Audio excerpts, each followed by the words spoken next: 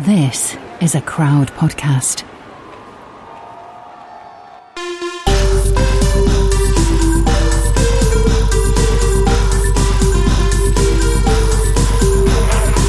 Hello, I'm Geraint Thomas. And I'm Tom Fordyce. And you've just entered the Geraint Thomas Cycling Club.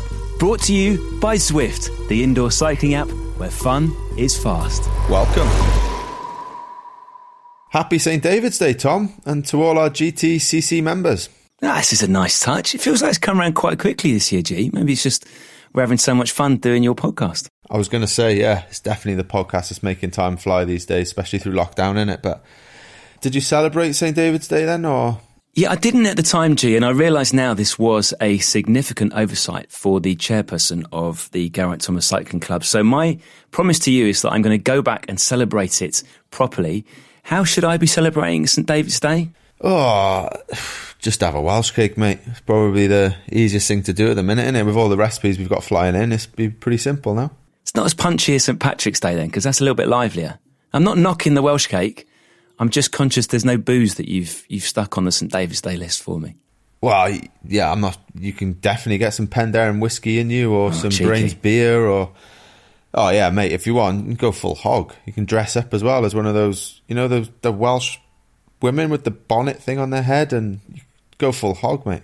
Maybe one of the anthropomorphic daffodils that you get at the Six Nations. You know, when someone turns their whole face into a daffodil bowl. Yeah, and a few leeks. Wave them around. Leeks always good. So talking of Welsh cakes, what does a good Welsh cake need? Well, to be fair, people like adding a lot of different stuff these days, don't they? Which is fine, you know, like our GTCC members. We're up for anything and everyone. But for me, if I had to choose, I'd definitely go traditional route. Just a bit of sugar on top, you know? I took some Welsh cakes once to the team around the classic sort of time. And guys started putting like Philadelphia spread on them and jam. What? And yeah, I wasn't up for that. But yeah, whatever floats your boat. Well, people have been getting in touch. This seems to have got people super excited, G. We had a message from Sid Gaskin, who posted a picture of his first attempt at making Welsh cakes in our Facebook group. You see this? Yes. He got a fair amount of heat, poor old Sid. Looking at the comments, I think the mistake he's made is that he's used the oven. I understand this is a big no-no, that he should have used, a bake stone or a sort of super heavy bottom frying pan? Yeah, like a griddle type thing, I guess. Yeah, definitely not the oven, though. Okay. Then we had a message from Chad Wilson. Chad says, as an American, I have no idea what a Welsh cake is. I need a Welsh slang/food interpreter. So, Chad, if you need a recipe, G, I believe you've got a beauty. Yes. So, Sean Evans sent in a handwritten family recipe, actually. So, here goes. 8 ounces of self-raising flour, 4 ounces of butter, 3 ounces of sugar, 4 ounces of sultanas, raisins or mixed fruit, 1 egg, and Dad always added a pinch of mixed spice. Now, yeah, good on you, Dad. I'd definitely recommend that. Bit of that. Right then. So, you heat up your griddle. There you go, Tom. No oven involved. To medium temperature. You mix in your flour, butter and sugar together and add the fruit. Mix in an egg. Roll it out and cut into circles. She's also added children love bears and ducks. I can vouch for that as well. And cook for 2 minutes on each side of the griddle. Welsh cakes can be served plain with butter or being indulgent with cream and jam. Well, you know my thoughts on that, Tom, but yeah, there we go. Lovely. Delicious. And we can probably stick that recipe on our social channels as well. If that was too quick a read for you, didn't have a pen to hand, we'll stick it on Facebook, we'll stick it on Twitter, we'll stick it on Insta. We've also had a message, G, from Aled Daniel, who I'm guessing with that first name is Welsh. He has sent his granny's recipe, which includes a little bit of milk. But he says they're never quite sure how much milk. But his little tip, or his granny's tip, lemon rind and a little dash of grated nutmeg. No. Interesting. Did you see this, G, as well? We got a really nice picture sent to us by Alex Hicks. It's of 3-year-old Susie baking Welsh cakes using her Mamgie's recipe during lockdown. He also emailed to say, we lost my late mum to pancreatic cancer 5 years ago. So sharing her recipe with the club is another small way we can continue her memory. That's nice, isn't it? So this recipe actually includes a little pinch of salt. He says they can also work with chocolate chips if you fancy mixing it up. Lovely. So keep an eye out on our socials this week, guys, and we'll be sharing all the recipes with you. Right, enough food talk anyway. Let's crack on with the pod.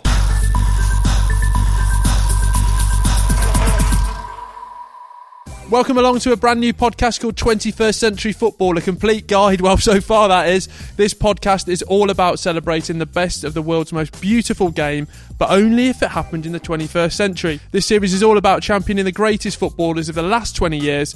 Each week we'll have a variety of hosts, including YouTube star Statman Dave, Stephen Tries. Got that underwear range. You've got a pair on, haven't you, Stephen? No, I soiled mine this morning. And myself, Will Brazier, will also feature radio legend Adam Brown. Find us on your regular podcasting sites, as well as our brand new YouTube channel. Search 21st Century Football.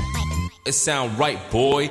The GTCC are delighted to be sponsored by our friends at AMP Human. They're dedicated to helping athletes at all levels achieve their potential, even amateurs like me.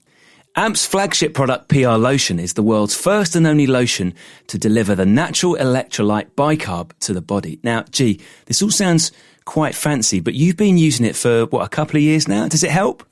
Yeah, definitely, and it's not just any old ad this either, to try and get a bit of cash in to help produce the pod, but I genuinely feel like it does help. Kind of lather it on wherever you want, whatever muscles are working, so yeah, bang it all over my legs for any hard session or, time trial. Well, there's studies as well that show a 50% reduction in muscle soreness when using PR Lotion. And you can benefit too with 25% off your next purchase using the code GTCC25. That's the letters GTCC and the number 25. Just visit amphuman.com/GTCC and start training with your PR Lotion today.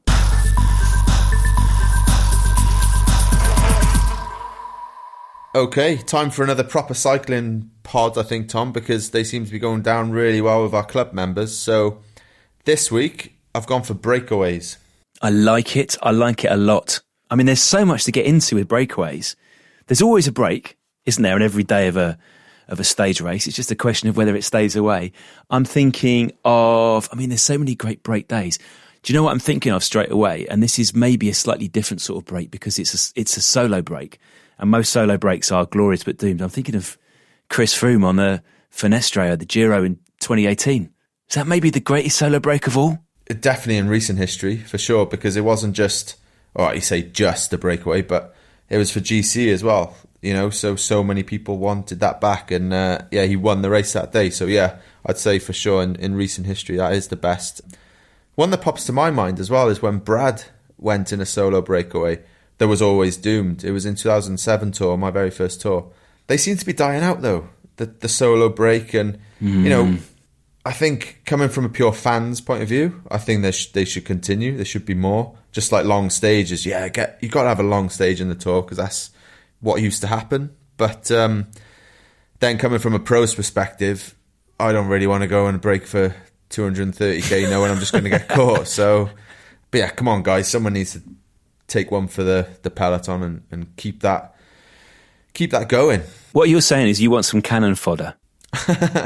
Yeah, basically, but there's something sort of romantic about it, when you're a kid, and like it used to happen a fair bit more. Okay, maybe sort of like the less strong teams, but yeah, we need to keep that alive. Definitely. It's often someone from one of the Pro Conti teams, isn't it? The sort of second division or the championship level, to use a football analogy of cycling. So it's a Wanty Group Gobert, it's a Total Energy, it's one of those sponsors who they've paid their money and they want to see a return on it. They want to be watching it in the finish area and pointing at the TV screen in front of all their mates and just going, yeah, it's my team, that's my team.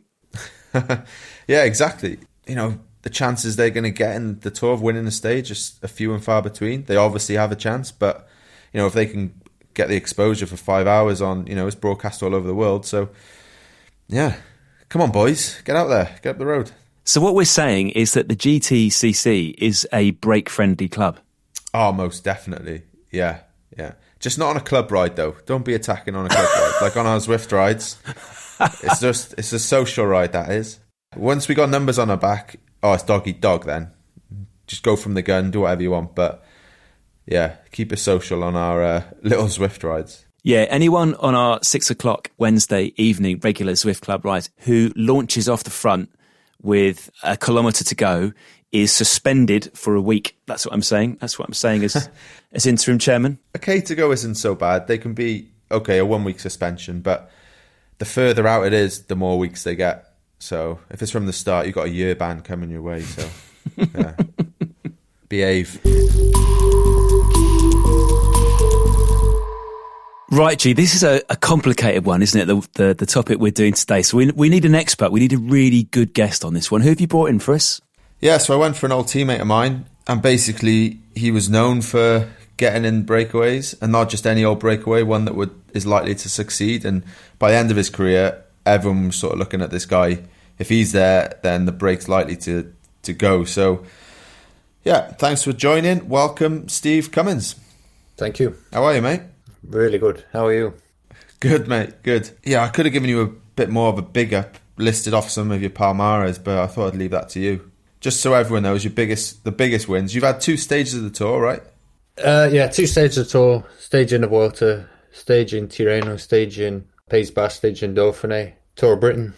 It's not bad. It's not a lot, but... So an Algarve in there as well. Are you doing yourself down? Wasn't there a cheeky win on the Algarve? You beating Contador? Yeah, there's a few little victories like that, but they weren't really breakaways. They were just other stuff. Ordinary wins. No, they were good, but it's not like G, it's small victories in comparison. So they're all good, mate. I've got so many questions, Steve, because I think this is a really, really good topic. So I'm going to start off with a few simple ones, right? Who decides who's in the break? Well, it depends. It depends on the scenario, It depends. Yeah, like I say, it depends on the stage. So if it's a stage that's controllable, if the start is controllable, then normally a sprinters team or a team that want to control the race can dictate who is in the break. Maybe it's because the road is narrow. Maybe it's because the road is wide. Maybe it's because they have so many numbers. And if there's 2 or 3 teams or 4 or 5 teams that want the same outcome, then it's much more easy to control. If the terrain is more mixed and the road is wider, or the road is more technical and the road is more up and down, then it becomes much more difficult to control the start of the race. And they were the kind of stages that I kind of liked, because it becomes like a game. Like, you have to be strong, you have to be fit, and you can really hurt the opposition if you like. Do you get breaks from the word go? Because when we're watching on TV, sometimes people will join it late in the stage, and sometimes the TV coverage just doesn't start from when the flag drops. So is there stuff that we don't see on TV that you guys will have seen, like constant sort of proto breaks going off the front and then getting pulled back before whoever it is decides, actually, this is the break for today? Yeah, I think there are some days, I don't know, I haven't watched too much of the tour, because I've generally been in it, but I think... it's a good excuse, G, to be fair. But some of the days, like the stage that Steve does well in, are the days where everybody at the start line knows a breakaway is very likely to succeed. At least sort of 80% chance it's going to go, and everybody knows it. So everybody that isn't in a team really fighting for the yellow jersey, is trying to get in that break, and it can race full gas for an hour minimum. It can go for an hour and a half, whatever.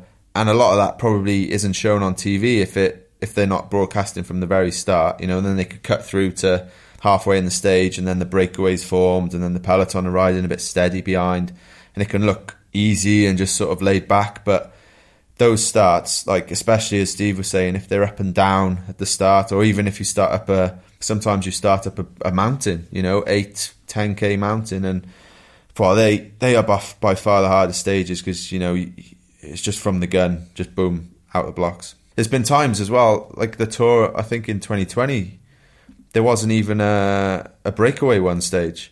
So it's got, I think more and more teams either have a sprinter now or someone they believe can ride GC. So I think there's less and less of that sort of couple of guys going off on a long flat day. And there's been times when guys have just sort of been pushing each other and taking the mickey, trying to get someone to go. Nobody wants to go because they're like, well, what's the point? I'm going to be out in front for 160k, just head against the wall, basically. So, Steve, are people, certainly towards the end of your career, when you'd had the big win over the Col d'Aspin and then the one into Mond, did it make it hard? Like the more success you have as a sort of breakaway specialist, does that not just make it harder? Is everyone not just like watching you and go, oh, Steve's off, right, follow this one? Yeah, so in 2016, that was my best year probably. So I won in the first race of the year, I won in Tirreno from a breakaway. Then I won in Pays Basque from a breakaway. Then I won in Dauphiné from a breakaway. And then I was at the Tour, and I think it's fair to say I was quite heavily marked. But I saw it as a game, actually, and I had nothing to lose. And I just had to change the strategy a little bit. So very patient, and use other riders almost as sort of stepping stones and try and create the scenario, the ideal scenario for me, and never try and force anything, because you can't force everything. You're not that strong, so you have to sort of ride off other people. So I really enjoyed that side of it, like the thinking side of it. Yeah, it is definitely tough to make it happen. I think, like Steve says, you have to sort of choose your moments. Like, you're almost like, well, I've got 3 goes at this. If you jump in all the time, you're just wasting so much energy. And like, if you try and go with every move, it's just not going to happen. So you kind of, especially a day where everyone knows it's a break, it's going to take a while. So you maybe gamble a bit. You sit in the middle of the group for half an hour, 45 minutes, and you're like, right, okay, I'm going to try now. But yeah, there's a bit of luck to it, but then it's also definitely an art as well, because there's no surprise that the same sort of guys seem to always get in it as well. So how do you decide, Steve? Let's say you've made a break successfully. Let's say there are 5 or 6 of you. How do you decide how much work you personally should do? Because you obviously want this break to stay away, so there must be an inducement to getting on the front and driving the pace. But I'm guessing, too, you just want to save as much energy as possible. Yeah, well, ideally, that's the thing. So that would be my primary thought: save as much energy, like do as little as the guy who's doing the least. But sometimes you have to look at it and go, hang on a minute, I'm the favourite here, I can drop all these guys, I kind of need those guys. So they're the kind of moments where you might invest more if the peloton was closing. But so it's kind of situational, but I'd say generally I would be looking to do as little as the guy that was doing the least, because like G says before, you don't really have control. It's the peloton behind that has the control. So sometimes it's just about that initial combination going at the start, which is a good combination, and it's too difficult for the peloton to bring back.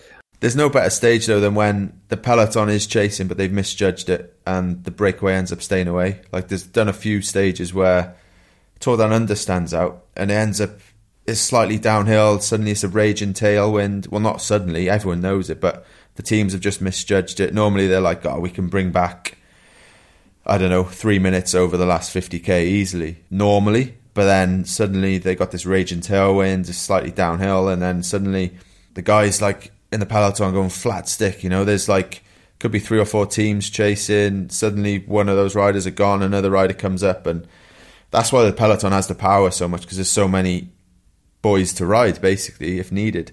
Yeah, it is something really satisfying, like even if you're not there, but just to see the breakaway stay away, especially when the peloton is so keen to bring it back. Are you doing little deals on the spot, Steve? So let's say in this scenario we gave you there's 5 or 6 of you in this break, and you're all wanting to do as little work as possible. Does someone become almost like the patron, the boss of the breakaway, saying, listen, we need to keep going here because otherwise the break's done. So listen, you do a minute, then you do a minute. Or are you even sort of getting more subtle than that, going, listen, if you do me a favour here, I'm going to do you a favour in 2 days' time? Not really. I think it's just, I don't know, it's almost like an unwritten professional etiquette that you just roll through, and it depends how big the group is. If there's 6 riders or 8 riders, it's quite obvious if someone's missing a turn. If there's 28 riders, then you do always get that. There's always one guy that wants to do much less, or there's always his DS saying, so... well, that's his excuse.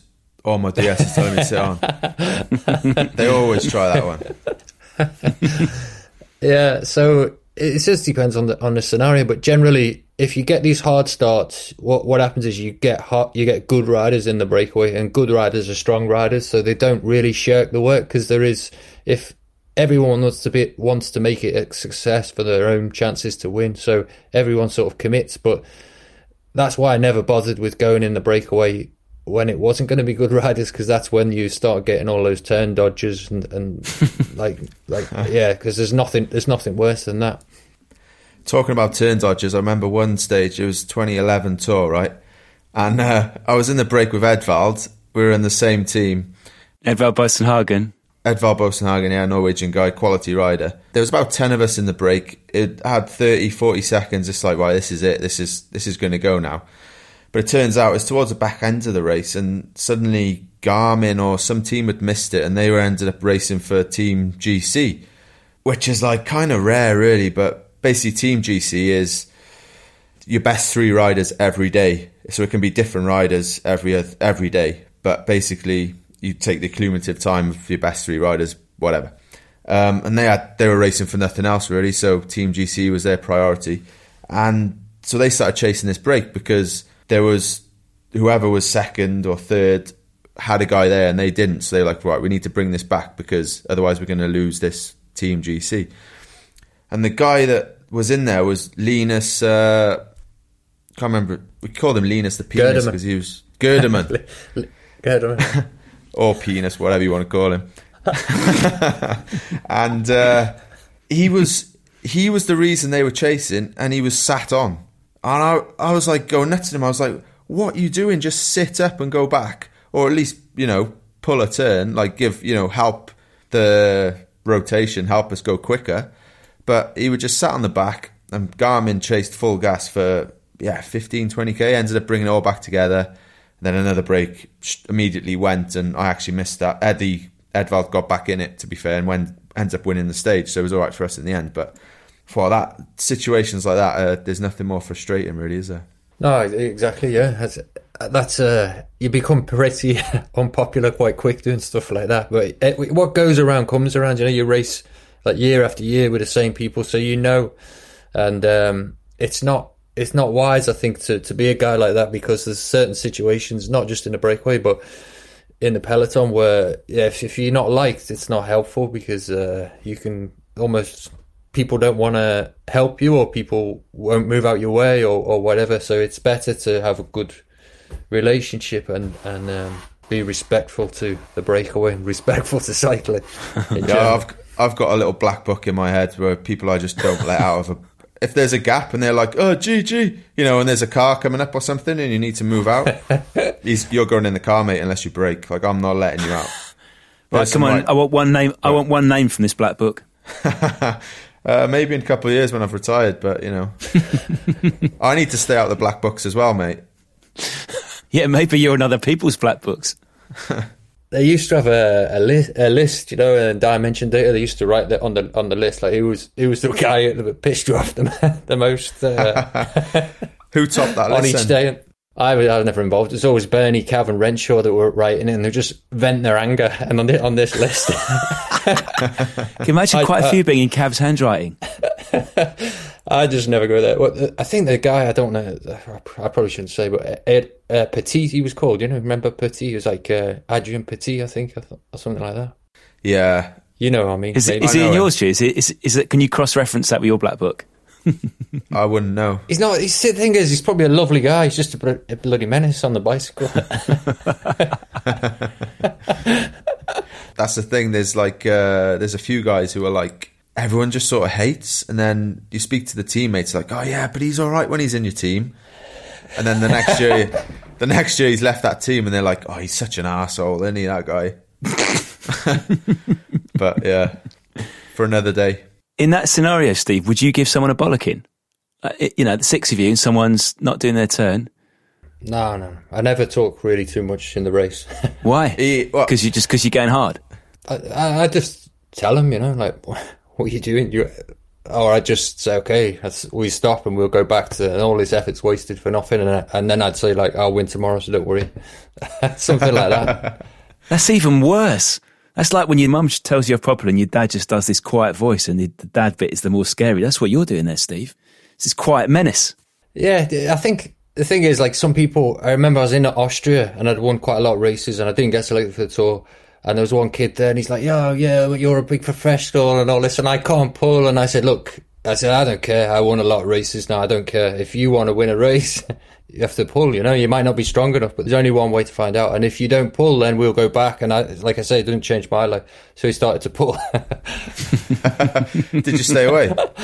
I broke my bike and threw my bike against the wall. Do you remember that? I'll send you the GIF. There's a GIF on it, you know.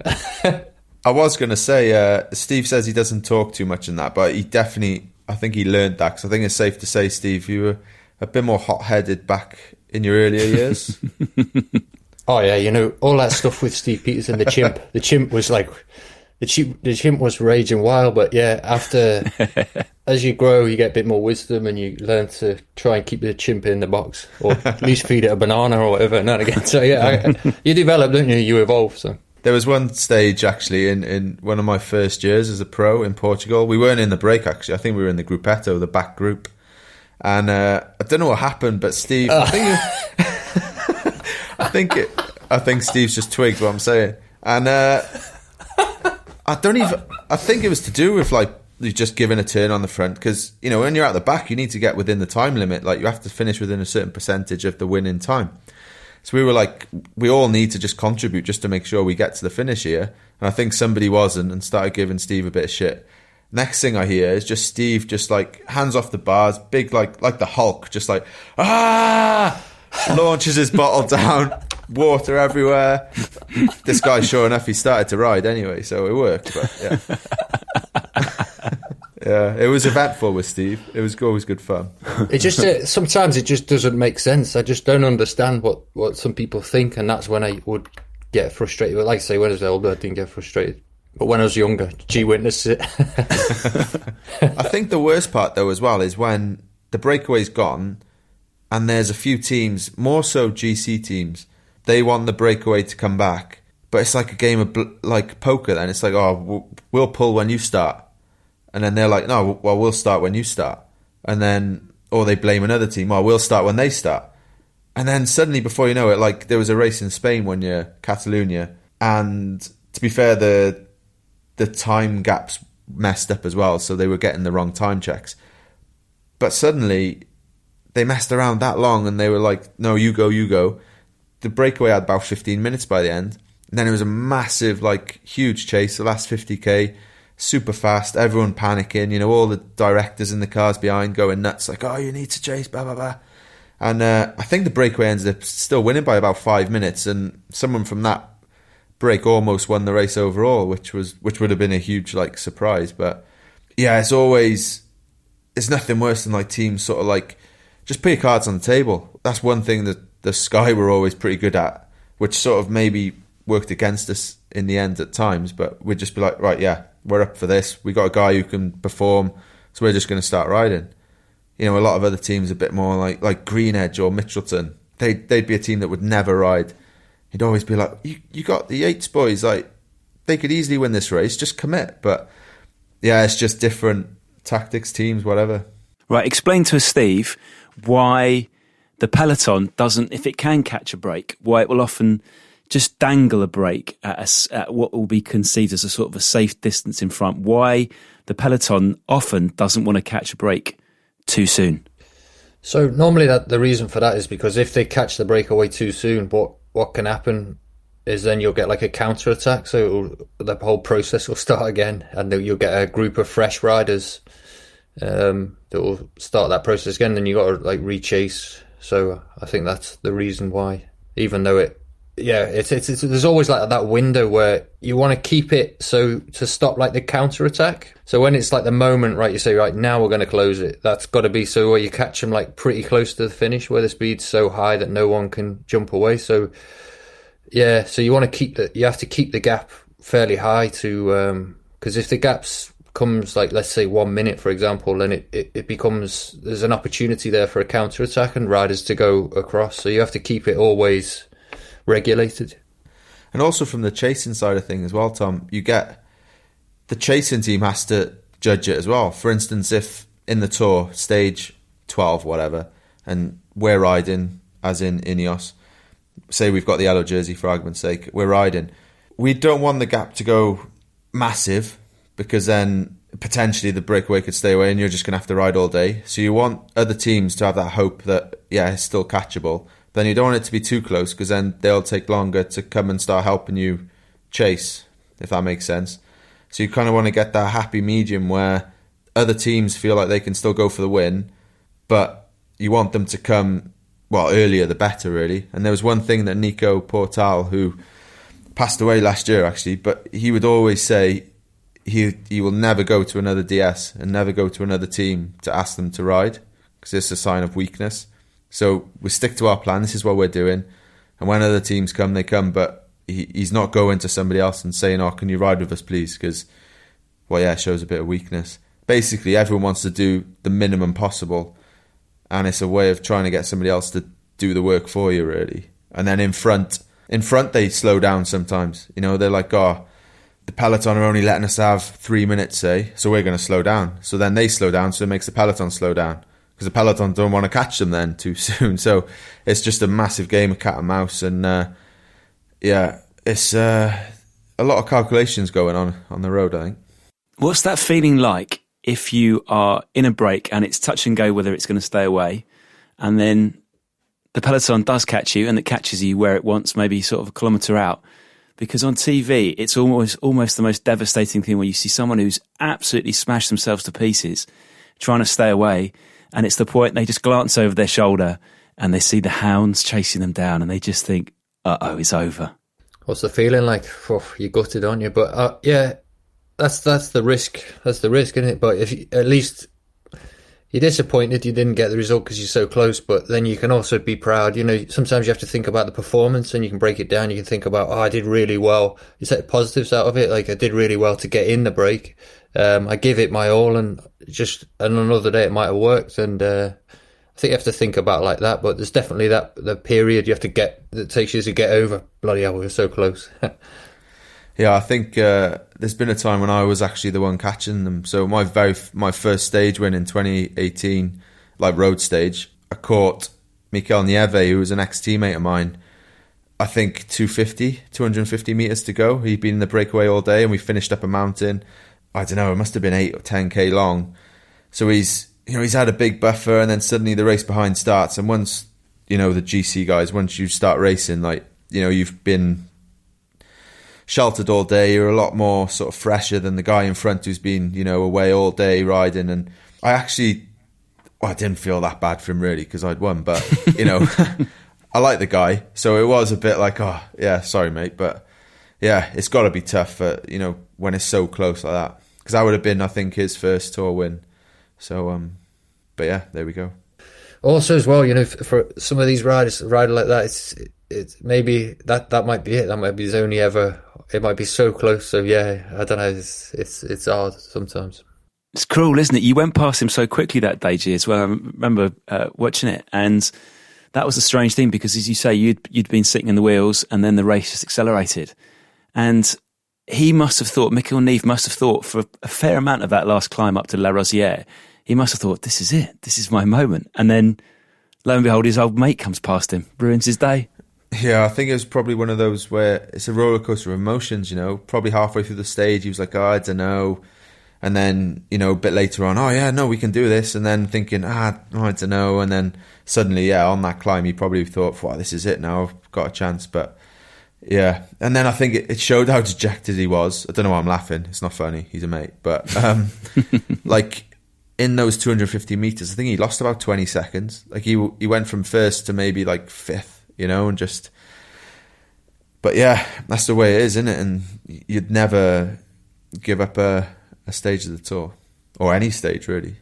Is there anything else, Steve, that you might do? I heard this story once about Thomas de Gent, who we're going to say in your presence is the second best breakaway rider of the last 10 years, how he would deliberately lose time over the opening days of a Grand Tour so that he in no way could be a threat to any of the jerseys, and therefore he would be more likely to stay away in a break. Yeah, no, exactly. That's it. You like the GC. That's why people say, "Oh, why are you riding the back?" It's like, okay, well, yeah, well, why am I riding at the front? I'm here to win on this day, and this day, or to at least try and win on the rest of the race. I'm just trying to get from A to B, and it's probably beneficial that I've lost time on GC, because then, if you're a threat on GC, you get less leeway once you're in the break. They won't give you as much time from behind. So if you're not a threat on GC, you get more leeway and there's more chance that you'll stay away. So it's beneficial to lose time. So these are all considerations, yeah. Yeah, I remember going back to the Sky days again when Froome had the jersey and we started up quite a hard mountain. And there was a rider, Roland, Pierre Roland, French guy, and he's still racing now actually, but he was fairly close on GC. I say fairly close, 5-6 minutes. And when you've got the yellow jersey, you kind of, the further from GC they are, the better. So you can just let them go. You don't have to ride hard behind. They can have 10 minutes at the finish and they still wouldn't be a threat. But he was at that stage, which was just on the limit. So it's better to not let him go if possible. If it really shit hit the fan and it got really hard, then you'd let him go. But at this stage, we were still sort of controlling. And he'd attack 2 or 3 times, and every time we'd slowly accelerate and catch him. And then after a while, he was like, "Why don't you let me go?" And we were like, "Why, you're too close. We're not going to let you go." And then he was like, "Oh, okay." And then he stopped. And then the break went. The best guy was 12 minutes, and happy days for everyone. And then, but probably he should have been a little more switched on to actually realise that. But all sorts of things like that come into it as well. Yeah, I think that's the interesting thing. That's what I used to find fascinating in the start, the combinations. You talked about it before. Some people are going in the break to try and get green jersey points or Kingdom Mountain jersey points, or so sometimes they're going in the break to be like I talked about before, a stepping stone for their teammate to come across to. So there's all those kind of considerations. And when you look at that start list in the morning, you look at the stage, and you can start to pick out which teams are doing what, and that helps you then, who you follow at the start, who you might not want to follow, and stuff like that. There is a real, I would say, I don't know if it's science, but there's definitely a deep. It's necessary to think about it and plan, definitely. Yeah, the big GC teams is definitely right, don't let anyone from them or them go. Anyone else can go, but these 3 teams, don't let any of them go. And generally you get that a lot, I would have thought. With the sprinters, it's the same. For instance, say you got Caleb Ewan, Cav, and Sam Bennett, who are all top sprinters in different teams. Caleb's team would be right, don't let anyone from Cav or Sam's team go, because if they go, that means they won't ride and help us chase the break back. So, you have a list of definitely not them teams, and then the rest is, as we were saying, the combinations then and everything. And so sometimes you miss something and you're like, why does he keep following me, this guy? Or why is this team always here? And then it clicks and you're like, oh, bloody hell. Yeah, so you got to do your prep. I like the idea that you have to be an opportunist, Steve, as much as all those calculations. So thinking about your tour win in 2015 on stage 14 up to Mond, which is the route you did in 2018 as well, G, didn't you? Up the Monte de Jalabert, they call it. So if you haven't seen it before, this is what is it, about 5k that climb? 4, 5, 3. Oh no, short but steep, 4. isn't it? 6 or 7. And then you've got this long flat bit on top of the mountain, which is an airstrip. So Steve, talk us through that afternoon. You're up against 2 French heroes, Thibaut Pinot, Romain Bardet. How come you were the one who came out on top? So ideally, I was in this group. I think there's 28 of us, something like that. And I'm looking at the group, and you're looking at the names, and there's good climbers there. There's Uran was there. He's better climber than me. Pinot, better climber than me. Bardet, better climber than me. Simon Yates or Adam Yates, I think it was Simon, better climber than me. They were all these great climbers, and like you say, the characteristics of the finish was too hard really. So I wanted to attack from distance ideally, but I couldn't really because Pinot had 2 teammates or even 3 teammates there, so they were just going to control it. So it made no sense, because if I'd have attacked, okay, maybe I'd have got 30 seconds, and like we were talking about before with teams controlling it and just leaving, they'd just left me there hanging really, and then caught me at the bottom. So I had no choice really. I was forced into that situation, and I wasn't thinking about winning. I was just thinking, I just removed myself from the race in a way and just thought, right, I'll hit this climb, I'll use them to draft a little bit at the bottom where the gradients, where it's beneficial to be in the wheel, and then when it gets steep, I'll just time trial, and that's all I can do. All I can do is make sure I come to the top of this climb with everything, with everything I've got, and that's it. And then we can see from there. And then when I summited, I was going up the climb after a K, I was like, oh, I'm all right here. I'm halfway through I might get top 10. And I was like, okay, and now I pass Yates. Oh, bloody hell, this is all right. And then I pass Uran, it's like, oh, this is good. And then I can see Pinot. And then I could see Bardet, and Bardet's all wobbling. He keeps looking over his shoulders. And luckily for me, Pinot caught Bardet, and that was it. They both looked at each other, and that was all I needed just to get the momentum and sort of catch them. And then it flips then, because then we're on, like, it's better terrain for me. It's a slightly downhill, flat. And for me, it was just like, I couldn't believe it. I was laughing. I was like, God, I can't believe this. I'm going to win a stage here. But you still got to, like, execute it. You still got to. It would be easy to make a mistake, like, under, you just panic and you're like, wow, this is a moment you've been waiting for. And luckily I didn't panic, stayed calm, and executed it. Yeah, because basically, Steve, those two, they didn't stop, but as you say, they looked at each other, and that gave you the chance to, that, as you say, that slight downhill, you took a run at them, just hit them like 500 to go or something, and they were both suddenly just like, oh shit, like, there's us just thinking, how am I going to win this? And next thing you know, Steve's flying past like 10k an hour quicker, and race over for them, and Steve crosses the line. And was that Nelson Mandela Day as well, or was that the other win? Yeah, no, that was Mandela Day. But there's things like that, So I caught them, and I had to, because they kind of like, how would you call it, like concertinaed out into the road, the two of them, because they basically stopped cooperating, I think. And as I caught them, they kind of got in my way, so I had to feather my brake, and then that just gave them, when I had to feather my brake, that just gave them the chance to get back in the wheel, and they got in the wheel, and then there's like a chicane, and I'm sure you're aware of this, that at the time, Pinot, he was a little bit cautious in his descending, in his cornering. He had room to develop, let's say that, and I thought, right, I'm going to go around the corners as fast as I can, and I kept just checking where it was, and I came out the last corner, and it's at like 10 metres, so then it was just head down and stuff like that. But yeah, I think just knowing the opposition, their strengths and the weaknesses, you can really exploit that, I think. It's amazing though how many people don't think like Steve or can't see things. There's so many dumb bike riders around. Like, seriously. Like, you'd be surprised. Linus the Penis being one of them. It's alright, he's retired.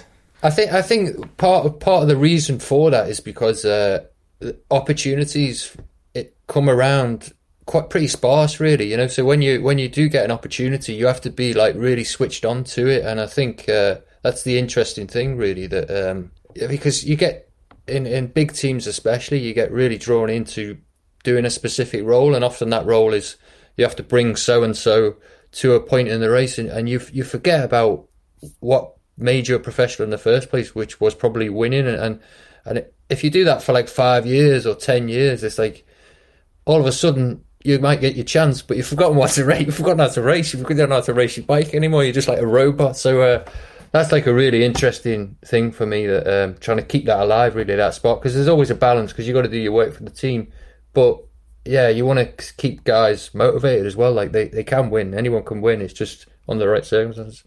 So, G, we've been looking to fill a few positions in the Garrett Thomas Cycling Club. I'm wondering if we should create a position for Steve, and I'll suggest that we call it Breakaway Guru. He could be the GTCC Breakaway Guru. If any of our club members have any breakaway questions, maybe they can call you, Steve. I'm not sure how we're going to give out your number. Maybe they can do live Breakaway Guru chats in the middle of a race. Right, Cummings, what the hell do I do here? Yeah, I'm fully happy for that. Yeah. I'll tell you his number now. It's 078-253. Yeah, sweet. You up for that then? Breakaway Guru. No problem. Yeah. Yeah. Well, cheers, Steve. Thanks for joining us. And our new Breakaway Guru. Can I just say thank you as well? It was a pleasure to talk with you, G. I feel like there was something sarcastic that you were going to follow up with there, Steve. That just sounded too nice.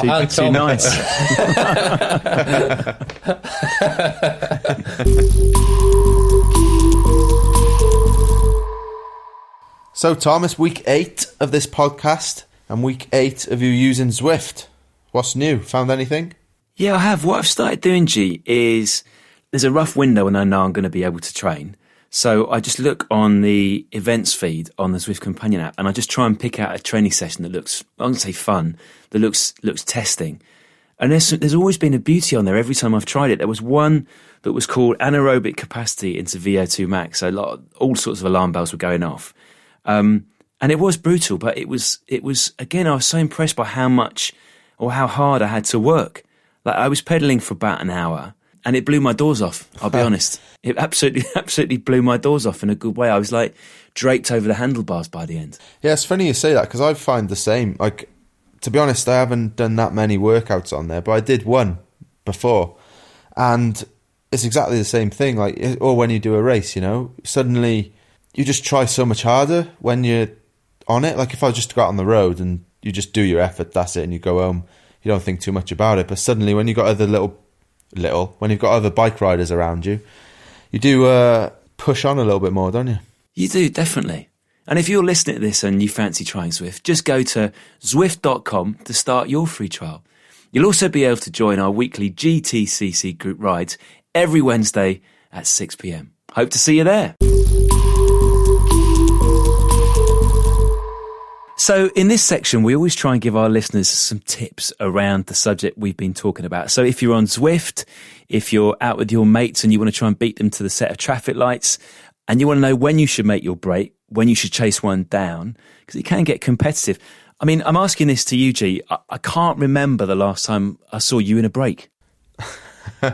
Yeah, it's tough now, to be honest, because even when I'm not in great shape and I want to go in a break, which happened last year, like generally after the tour when I've put a few kilos back on and haven't ridden too much, and I want to go in the break just to try and get a better workout, people just don't let me go now. Like, without sounding like all big-headed, be like, well, we're not letting you go because, you know, it's going to be harder to chase, blah, blah. So, yeah, now these days, if I want to work out, I just have to ride the front of the peloton most of the time. Unless, like we were saying with Steve, you know, it's rare that you can force a break, and if the peloton don't want you going, you're not going anywhere. So that's my excuse anyway. Did you try and do one in a Tour of Britain in 2018? So you've won the Tour, to be fair to you, and then you've enjoyed winning the Tour, again, to be fair to you. Wasn't there a stage early on in that Tour of Britain where it was almost like you'd forgotten how many burgers you'd had, and you launched this break, and then your gut went, whoa. Yeah, pretty much. It was more an attack at the end, to be fair, actually, and it was because the stage was in Wales. It was finishing in Newport, and I knew the climb perfect. I'd done it as a kid so many times. It goes up to Celtic Manor, the hotel, just out on the outskirts of Newport, and it's a steep little thing, maybe only a K long, but I was like, I've just got to attack here. No matter how I feel, you know, I'm on home roads, just won the Tour, I'm going to attack. There's going to be plenty of people there. So I go, and the first 30 seconds, it felt like, oh yeah, I'm going here. Like, who knows, you know, I could do something. And then suddenly 31 seconds and boom, like, as you say, the gut was wobbling. My legs just went to jelly. And, but then as Steve was saying about the whole launch pad thing, some quick step guys, Bob Jungles, really good guy, really good rider. He used me as a launch pad. He went away with another guy. And then suddenly my team leader, who wowed poles at the time, is like, oh crap, well, I don't want this guy to stay away now, and it's only 8k to go or something, and Bob's got a good gap. So then I was like, oh man, I've got to get back to the front now, and I was almost spewing my guts up. Managed to get to the front, do a couple of like turns on the front, and luckily we caught Bob with about a k to go. But yeah, wow, it wasn't best pleased. Kept calling it a good TV attack. But yeah, I just had to have a go, didn't I? But yeah, unfortunately, I definitely didn't have the legs. Fair enough. So with all the knowledge that you have from that doomed late surge and stuff that happens before you got really good, what are the tips for our listeners, for our club members? As you can probably tell from listening to this episode, so much can come into it and go right or go wrong. So it's just sensing that moment, sensing that blood, you know, when, you know, like a shark, you know, you can sense that danger, you can sense people are tired. That's the time to go. On a hard section as well, don't try going into, you know, a tailwind or even a flat headwind, you know. You want to go where, you know, you can get a gap and then, you know, build on it. But yeah, you need a bit of a sixth sense and just try to be aware of who's around you as well. I think that's the biggest thing, you know. Be more shark. That's what I'm taking from this. Yeah, be more shark. Be more shark. Less sheep, more shark. Right, Chairman Tom, it's time for our weekly meeting. What business do you have for us this week? So, usual circumstances this week. We're going to start with some appointments. First up this week, it's the GTCC official broom wagon. So, G, for someone who's getting into cycling for the first time, maybe hasn't watched that much, can you just explain for us what a broom wagon is and what sort of qualities we'll be looking for in this role? So basically the broom wagon is the van that drives behind the race, where anybody that gets off and is unfortunate enough to get in their own team car jumps into the broom wagon.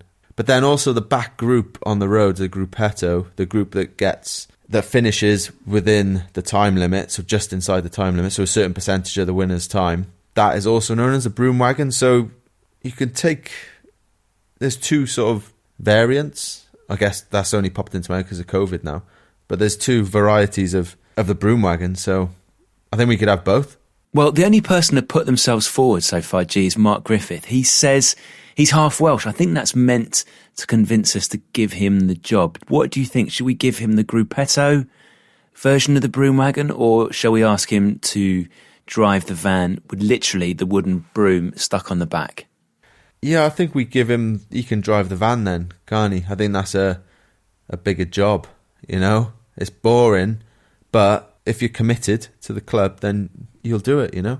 He might have aspirations to move on up the broom wagon ladder and become the gruppetto man later on, but yeah. Okay, good shout. Our second appointment today is for the official GTCC club photographer. Now, Stuart Bridwell got in touch to say that our podcast, and this is good news, is helping him get through a crap start to 2021. He says, how about a club photographer? A couple of years ago, I completed a BA Hons degree in photography at the grand old age of 55. Stu, I think you're in. Gee, what do you reckon? Yeah, quality. I've absolutely no idea what a BA Hons degree is, but it sounds good, sounds hard work, so good job, mate. And yeah, he's in, photographer. We got one. Okay, well, listen, we might end up with two because Chris Gams would also like to apply for the position of club photographer. He took a cracking action shot during the first group ride we had on Zwift and managed to do it without falling off his bike. It was you and him, G. So can that count as proof that he's decent? Yeah, that's fine. I'm all good with that. Right, Tom, we've also had a suggestion for an episode.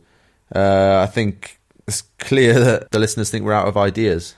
Yeah, I saw this one too. This was Rowan Almond, wasn't it? He suggested an episode on fans. This was on our Facebook group. He says we should chat about the madness of following races to stand roadside for hours just for a few minutes of high-speed blurry action. He talks about the joy of picking the perfect spot after a feed zone so you get loads of loot, and the shock of how loud a peloton is as it flies past. He says, our son has learnt that the race is close when you can see the helicopters. So now, whenever a helicopter flies by, he thinks there's a bike race. Love that. I think it's a brilliant idea, G. I'm not sure we'll get it done this series because we've got some real bangers lined up. But, you know, if our GTCC members want a second series, could this be one for that? Yeah, most definitely. I'm sure there's some, good fan stories out there. Maybe we could do we don't need one guest. Maybe we just get like loads on. It could be a bit chaos, but who knows? Yeah, like it. Proper fans. Maybe the producer might shoot me now. Don't suggest such a ridiculous idea. I've got to edit all that. Let's go for it. Nice idea. Okay, well, listen, let's end today's meeting by discussing a couple of reviews that we've had on Apple Podcasts. Always nice to see your reviews, so please do leave us reviews if you fancy it. Now, I feel a bit weird about reading this one out, G, because it breaks one of the number one rules across social media, which is never, you know the thing about Twitter, never retweet praise. So I hold my hand up here and we are going to read out a couple of nice reviews. It makes me feel a bit weird.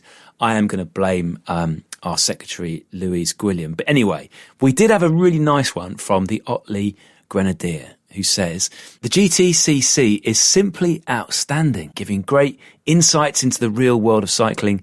So refreshing to listen to a world-class athlete.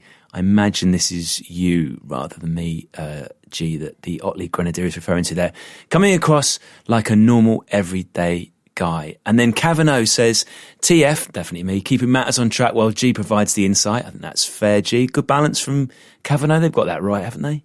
Yeah, I definitely agree with that. So does Eddie Barracuda. Did I say that right? Is that right? I think so, yeah. Barracuda. Okay, cool. Barracuda. Who says, Tim's great for keeping the pod structured and professional.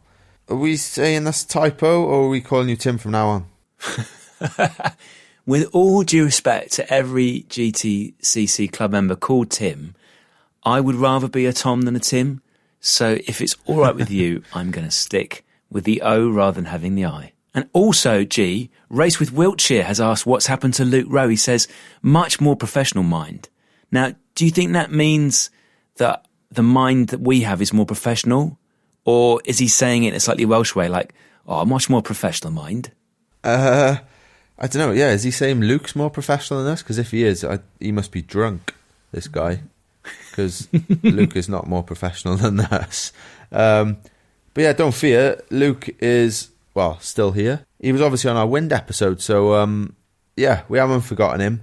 Yeah, there's just a few more interesting people out there than old Luke Rowe, but he's still around, don't fear not. And if you fancy listening to another pod on your rides this week, Tom, what can our listeners try out? Yeah, how about this one, G? How about Death of a Sports Star? It's presented by the legendary Elroy Spoonface Powell.